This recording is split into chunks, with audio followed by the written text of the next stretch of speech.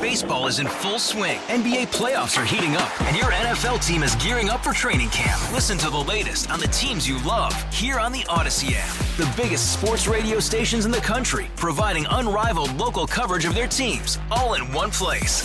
Exclusive interviews with players, coaches, and team executives, streaming live and always available on demand. Stay in the know with your favorite teams right here on the Odyssey app. Oscar nominations are out today. For a lot of us, it's a reminder of movies that maybe we missed when they came out, movies we were waiting, like, are we going to watch this? Are we not? Some very popular films nominated, so I'm sure there are movies on this Best Picture list that you have seen this year. Lots of talk about whether Barbie got the Barbie women were snubbed. Let's talk to USA Today's movie critic, Brian Truitt, who joins us at the John Schuster Coldwell Banker Hotline. Brian, so good to visit with you today. Did the director of Barbie, did the best actress, did they get screwed in this deal, do you think? I mean, that's a harsh word. Snubbed, for sure. I mean, previously snubbed. Let's go with that. Snubbed. It's kind of funny that, Barbie not an Oscar nomination, but Ken does.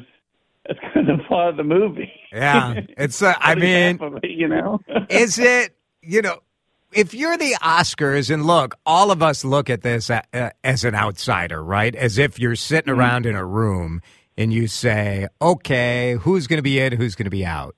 But there's voting. It's not like, the optics here are bad. Let me just say that. It looks terrible to have Ryan Gosling nominated and Margot Robbie, who certainly was campaigning for this nomination, to have her snubbed. Yeah, I mean it is, and it's weird that because every year the Directors Guild has 5 people in their awards. And usually there are 5 people. 4 every year. It's weird. It's like clockwork. 4 of those out of 5 make the Best Director category. This year it just happened to be Greg Gerwig for whatever reason. But that was the one I wasn't expecting. I mean, I was expecting maybe someone else to not get it because Barbie is held in such regard in Hollywood. I mean, you got Meryl Streep saying that Barbie saved us all. Barbie saved the movie theaters. Right. Barbie saved everything. Right. So I am surprised, especially with such a good movie that's popular amongst critics and fans and everybody, like Oppenheimer, like its little summer double feature buddy. I was expecting Barbie to kind of clean house a little bit more than it did, but America Ferrera getting a nomination, that was a great surprise. It doesn't make up for it, but I've been hoping she was going to get some love throughout this whole season. She finally does. So that's at least a nice cherry on the sundae. But the whipped cream's gone. Right. America Ferrera nominated for Best Supporting Actress. When you look at the Best Picture category, any surprises for you? What stands out there? Not at all. The only surprise and it's not really a surprise. So I was expecting The Color Purple to make it. Yes. It hasn't done a whole lot. I mean, we've had Fantasia Barrino kind of in the Best Actress conversation. Danielle Brooks was kind of a shoe-in to get a Supporting Actress nomination.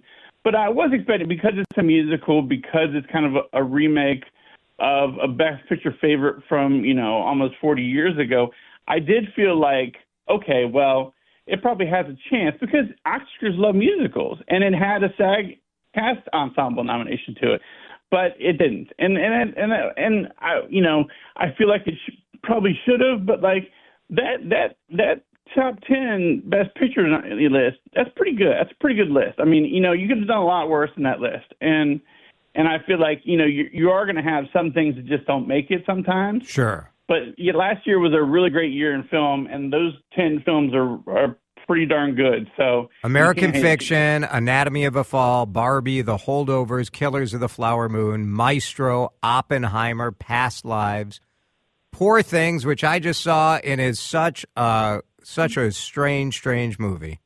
It is. It is a kind of movie that I love how it is, you critics. It's a kind of movie critics love. And it is. My wife wanted to shut it off 20 minutes in, and I'm like, well, maybe we didn't really know the plot or it was like, well, maybe she's gonna let's see what happens to her. And I'm glad we watched it, but weird one. Yeah, my editor, I gave her a screener to watch because I'm like, you're gonna hate it. I know you're gonna hate it. And like. I asked her what, and she's like, yeah, I didn't like it much. I'm like, I figured. We are talking with the film critic for USA Today, Brian Truitt. The Oscars nominees announced this morning. Now, our producer on this show, Dan, did the Barbie Oppenheimer. I did the Barbenheimer on Saturday, yeah. And I haven't seen. Cool. I have not seen Barbie yet. I did see Oppenheimer in the theater. And I thought that movie was tremendous, and the best actor category has some incredible performances. But Cillian Murphy in that role, I just thought he was phenomenal. Yeah, and Cillian Murphy's going to win that Oscar. I mean, I feel like Paul Giamatti might give him a run, but I think Oppenheimer's going to roll through a lot of these categories, like. Robert Downey Jr. is pretty much a lock to win. Yeah, I mean, but at the it's kind of a career attaboy for him, and he probably should have won one, for Iron Man. Who knows? But I think Cillian Murphy. I mean, he's never gotten a nomination before, which is stunning because he's such a good actor. But like this is like his role. He owns this movie. As much as anyone can own this movie, maybe other than Christopher Nolan, he owns this movie. So I feel like he's probably going to take it just because he is so good. And that movie has got so much momentum behind it right now. Hey, Rob Bradford here. I have set out on a mission with my good friends at FanDuel to prove what I have known for some time. Baseball isn't boring. Now I have a daily podcast to prove it with some of the most notable people in the baseball world, screaming baseball isn't boring from the mountaintops, or at least agreeing to come on our show. Players, managers, GMs, and yes, even the commissioner of baseball, Rob Manfred. It has been a constant wave of baseball's most powerful voices. So join the revolution. Subscribe and soak in Baseball Isn't Boring. Listen on your Odyssey app or wherever you get your podcasts. You'll be glad you did.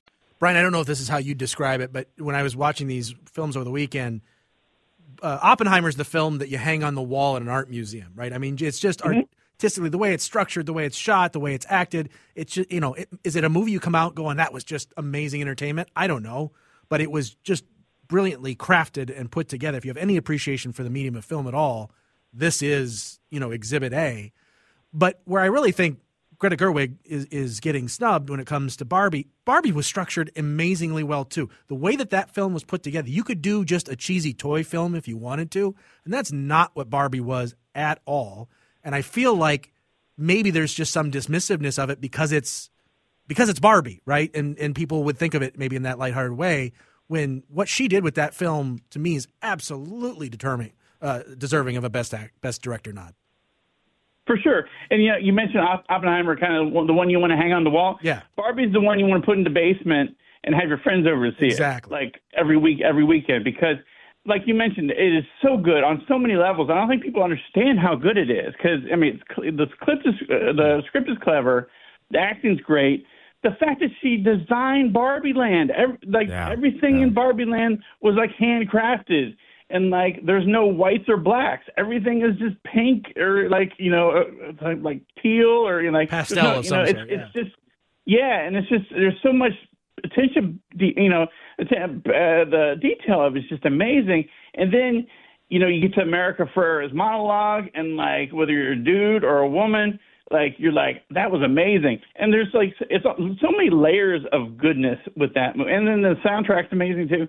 So there's so much that's good with that, but it's in a different way than Oppenheimer. It's, Oppenheimer is like you're blown away by all the filmmaking, the technical achievements you're watching, and you're left kind of like your soul's kind of crushed a little bit, after the 3 hours of that. But then, you go and you see Barbie, and then your soul's back because you just filled with happiness. So it is, as much as people gave the whole Barbenheimer thing kind of, it took offense to it, but like it's kind of amazing because they are polar opposites, but yet they do kind of work together in tandem. 13 nominations for Oppenheimer. And when you look at Best Picture, as you wrote today in USA Today, you can read it online at usatoday.com. 3 of the films in the Best Picture category were directed by women. So that is a first time for that also, right? Yep, it is. And it's, it took a while for just Best Picture to be nominated that was directed by a woman. Yeah. And it was pretty late in the 96-year history of it. And there's been a few times recently that, two female directors have had movies in Best Picture. This is the first time there's 3, and I think that's saying something. I feel like the stories they're telling, Hollywood's telling, are getting better, and like you obviously see these great directors are telling these stories, and people are responding to them, both critics and fans. Like you said, Barbie, very popular. Past Lives, I didn't love it. A lot of people did, and I understand why they loved it, because it reaches a lot of universal emotions for people.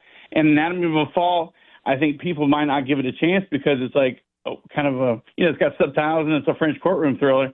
But man, it is a great film, and it's just like it's a courtroom thriller / domestic drama, all like in one kind of crazy, cool gumbo. And like I feel like people give that a chance, they love it, because it's kind of like it has a lot of stuff that we love, just all in one package.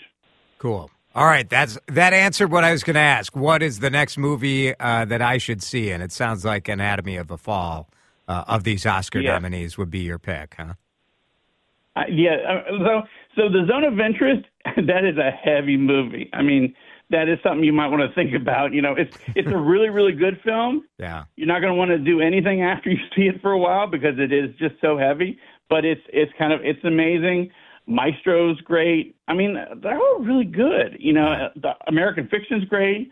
The Holdovers. I mean, I feel like that's kind of a holiday movie that you can watch at any time because it's so good. And Poor Things, you didn't like that, but like I think that's going to appeal to a lot of people who like Frankenstein movies and strange things. Yeah, very good, Brian. Thanks for the insight. We appreciate it. We'll talk with you soon. Brian Truitt from USA Today on the Oscar nominations out this morning. When we come back, I was the brutal victim of a Blois Olson drive-by on the Morning Take with Vanita this morning. What Blois had to say, why I'm just sitting at home, minding my business, attacked on my own radio station. We'll play it for you next. Baseball is in full swing. NBA playoffs are heating up, and your NFL team is gearing up for training camp. Listen to the latest on the teams you love here on the Odyssey app. The biggest sports radio stations in the country, providing unrivaled local coverage of their teams, all in one place. Exclusive interviews with players, coaches, and team executives, streaming live and always available on demand. Stay in the know with your favorite teams right here on the Odyssey app.